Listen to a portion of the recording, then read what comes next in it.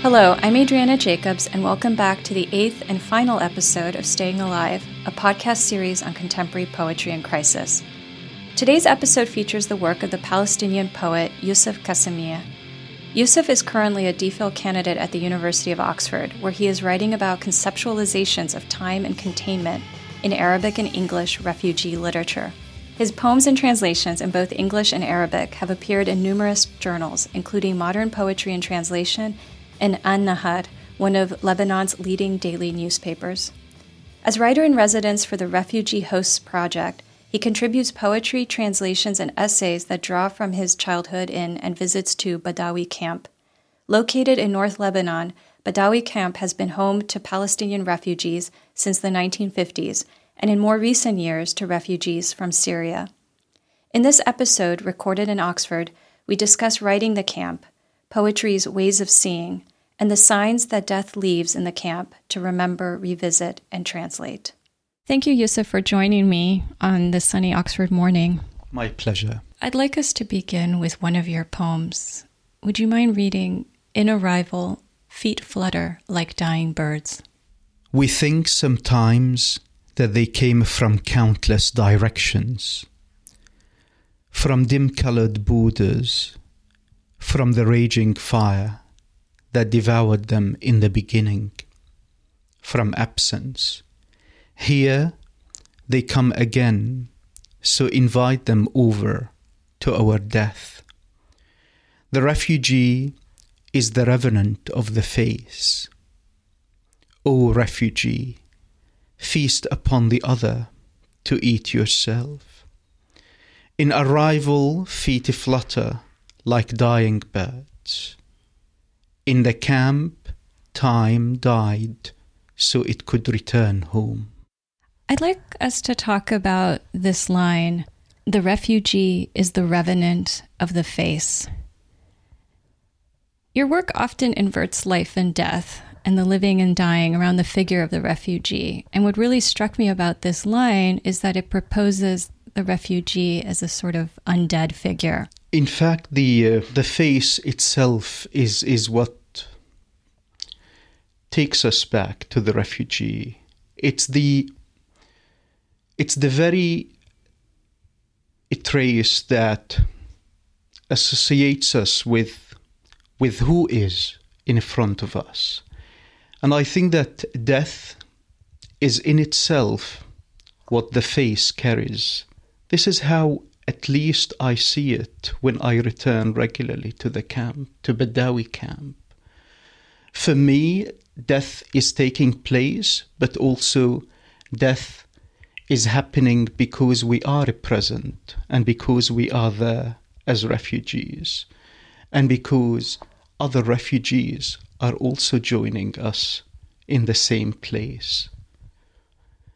This is how at times I think of the invocation of the dead and the undead in writing about perhaps things that have become normalized, but also are still very specific in the sense that they are happening in a place that has become time, that has absorbed histories, that has absorbed individuals. And that's why this place is in action all the time. It's not a place that is going to disappear soon. And that's why even the death within its parameters has become a ritual on its own, not just as an accident, but also as an event, as something to be remembered and also to be perhaps written into the camp. It strikes me, though, that this idea of writing death into the camp is also quite precarious in that the camp itself is not meant to be a permanent place. And yet when we think about where we bury our dead, these are places where ideally we can return, we can visit. In many languages, cemeteries often have some connection to the idea of home. And so what are the implications of writing death into a place that is not meant to be permanent? I think in the process we also write death into the presence, into our presence as people who've been in these places for a very long time. I think that death here has become, or should be read also as a trace that negates something but also confirms another thing.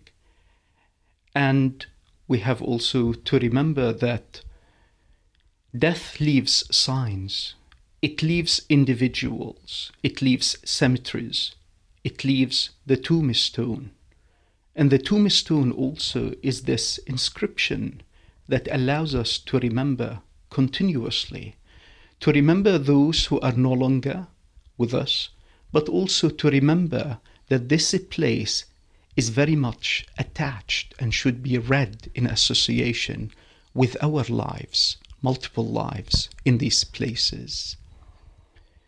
I've never thought of the camp as a temporary place. And of course, this assumption is not to claim its permanence, but to mainly remember that what is being lived as we speak is something that is valid. It's valid than, or more valid, in fact, than these perceptions of the temporary versus the permanent. I think that perhaps we might call it a temporary permanence of some sort, but it's still a place that goes beyond its, I would say, boundaries as a place. That's why on one occasion I wrote, "The camp is time." The camp is time because how can we read a place that now expresses things on our behalf? So how can we talk about a place that has become a separate entity on its own? And that's why, in a sense, we're returning to the camp. We're returning to the camp also in our writing, trying to see how we can bond or rebond with this construction, with these memories. And it's not about eternalizing the misery therein. I think it's how we remember that these cemeteries not just reflect our presence, but also refer us back to who we are as people who've been in such places for a very long time. So the invocation of history is also the invocation of the personalized time, of how we experience time and timing in these places. At times, when I return, when I go to visit my family, the only thing that I do not want to do is to write for them and is to write for their own death. So what I try to do instead is to remember, and to remember that death has always been around in these well-contained places which do not have, in fact, entry points. People at times exit, but they do not know whether they are exiting from specific entry points. That's why it's become open in its claustrophobic nature. It's become a huge also cemetery, a huge site of remembrance. So you say that you try not to write to your family, but it's interesting to me that in a number of contexts, I've seen you use the word conversation in reference to poetry, which raises the question for me, to whom are these poems addressed? And with whom are you in conversation? The conversation is somewhat, or the word itself is somewhat misused by me. I think it never as far as my writing is concerned, it never confirms the dialogical aspect of a conversation. It's more what is in front of me, what's behind me, in fact, and how I relate to these episodes. So it's between me and maybe the thematics or the problematics of what I am trying to write about. I feel that talking on behalf of or writing for or to, I do not feel particularly comfortable with this notion, with this approach, because this necessitates an audience of some sort, and it does not. I'm not looking for a particular audience in my writing. I'm looking for, in fact, writing itself, how something is produced, how something is seen, and how we respond to this writing. So the conversation comes from me, comes from my interactions with these objects and details and signs. They are in front of us, but I think once I said that these are like dried vegetables, it's about injecting a bit of water in them, and then all of a sudden they become alive again. And these conversations are happening internally, and maybe writing is just a symptom or a sign of this occurrence. And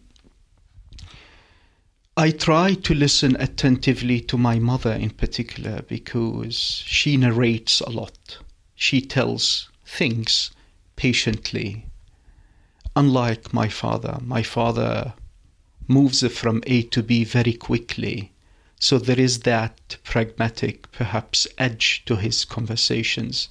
So in a sense, I respond more to my conversations with my mother, but in writing, these very lengthy and perhaps redundant, but redundance is so important in the camp.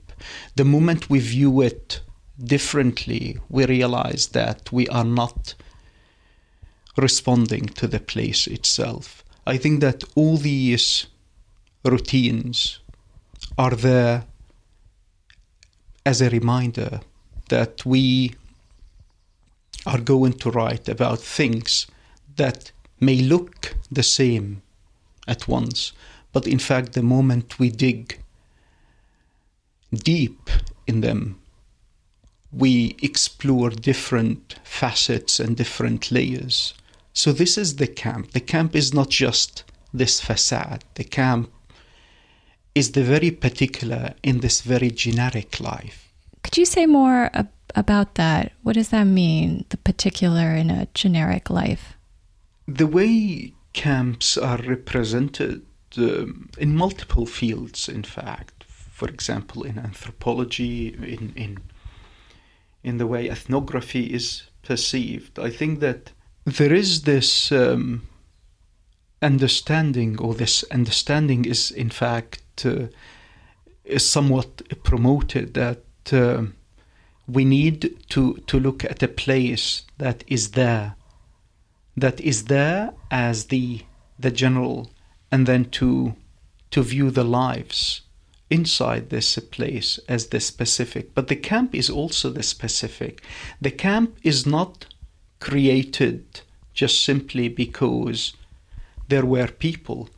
The camp was created because these people hold memories, and because these people did not choose to become refugees. So that's why the specific at least allows us to see the multiple narratives that have always been there. And this takes us to the question of poetry, because poetry is how you also see things through the individual eye. through the very private and the intimate. And you're reading not of a group of people, but you're reading of the individual in particular. And I think that this is invoked in multiple levels in my writings when I write about my mother's feet. But these feet belong to the camp. But they belong to the camp by virtue of belonging to my mother.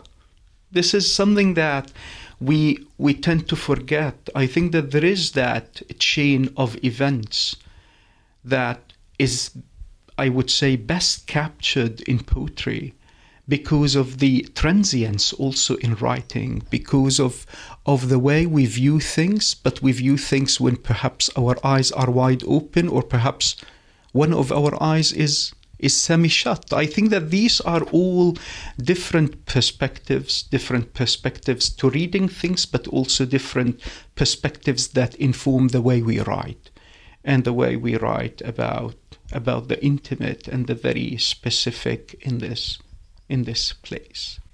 I'd like to turn to the place of poetry, and specifically the place of language in your work. Perhaps now it's the question of languages. I write in Arabic. I also write in English. But neither of these languages are complete for me in writing. The writing happens when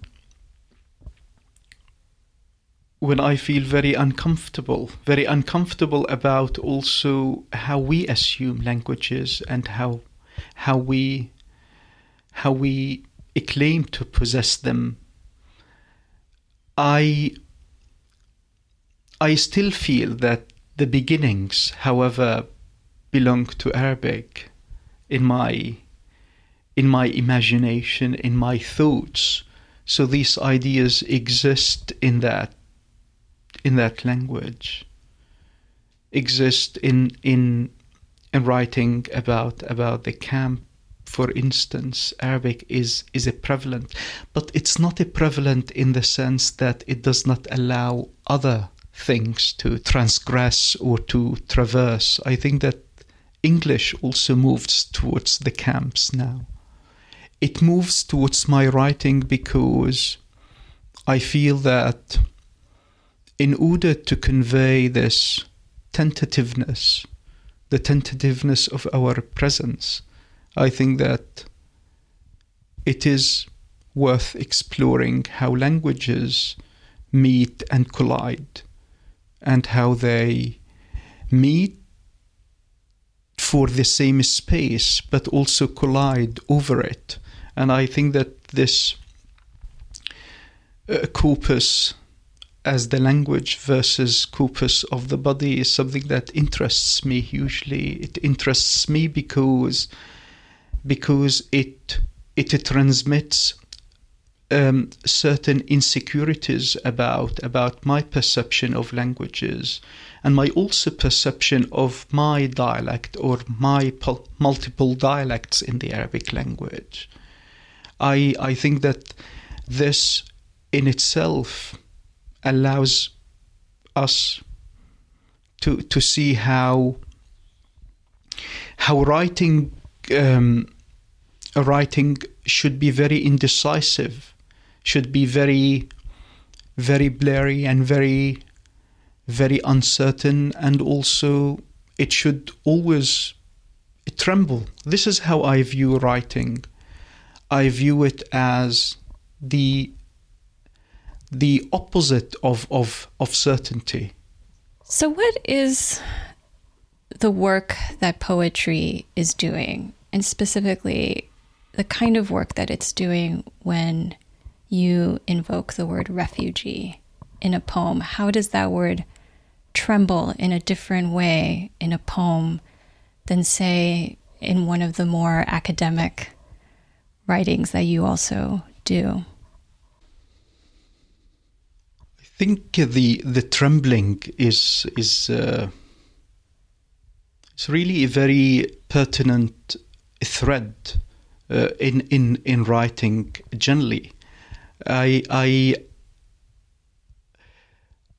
I feel at times that when the word refugee is mentioned by me, is written by me, it's become somewhat independent of the poem, somewhat bigger than the poem itself. And I'm not saying that in writing poetry you're overshadowing other disciplines or other genres. No, but I think that the way transience is conveyed in a poem meets the transience of the refugee. It meets the transience of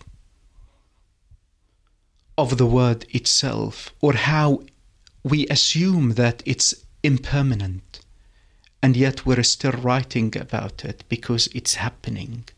It's happening in front of us. And I think that's why at least poetry does not impose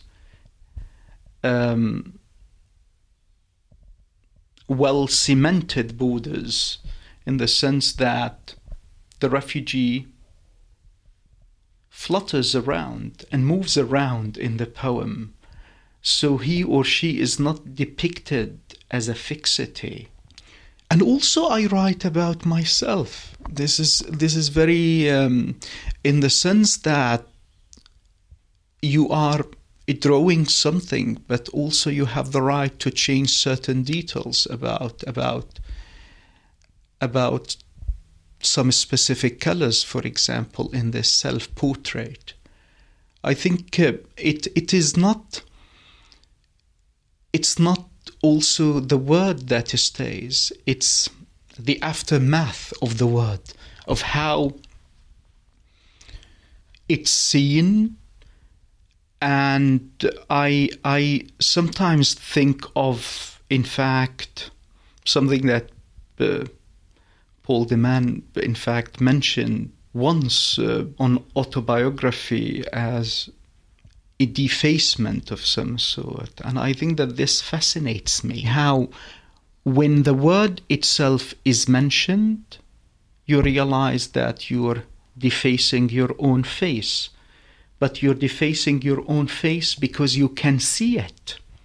And this is the only opportunity for me to see my face, to see it through the poem, to see it through these verses or texts.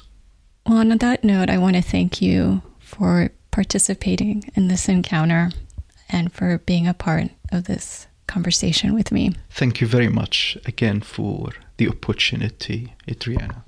In this episode, Yusuf reads the poem In Arrival, Feet Flutter Like Dying Birds, which was featured in the 2017 Venice Biennale and can be read along with other poems and translations by Yusuf on refugiehosts.org. Over the past 6 months, I've enjoyed meeting poets around the world to discuss how they write about crisis, and it's been incredibly rewarding to me as someone who not only teaches and writes about poetry, but also turns to it in difficult times. I hope you also have enjoyed this experience, and I hope we'll meet again soon to continue these conversations. Staying Alive is an original podcast series created and presented by me, Adriana Jacobs, with editing by Daniel Bieber and Danny Cox, and music by the Zombie Dandies. Support for this podcast comes from the John Fell Fund. For more information about this episode, including materials that didn't make it into the final cut, visit the podcast website, stayingalive.show.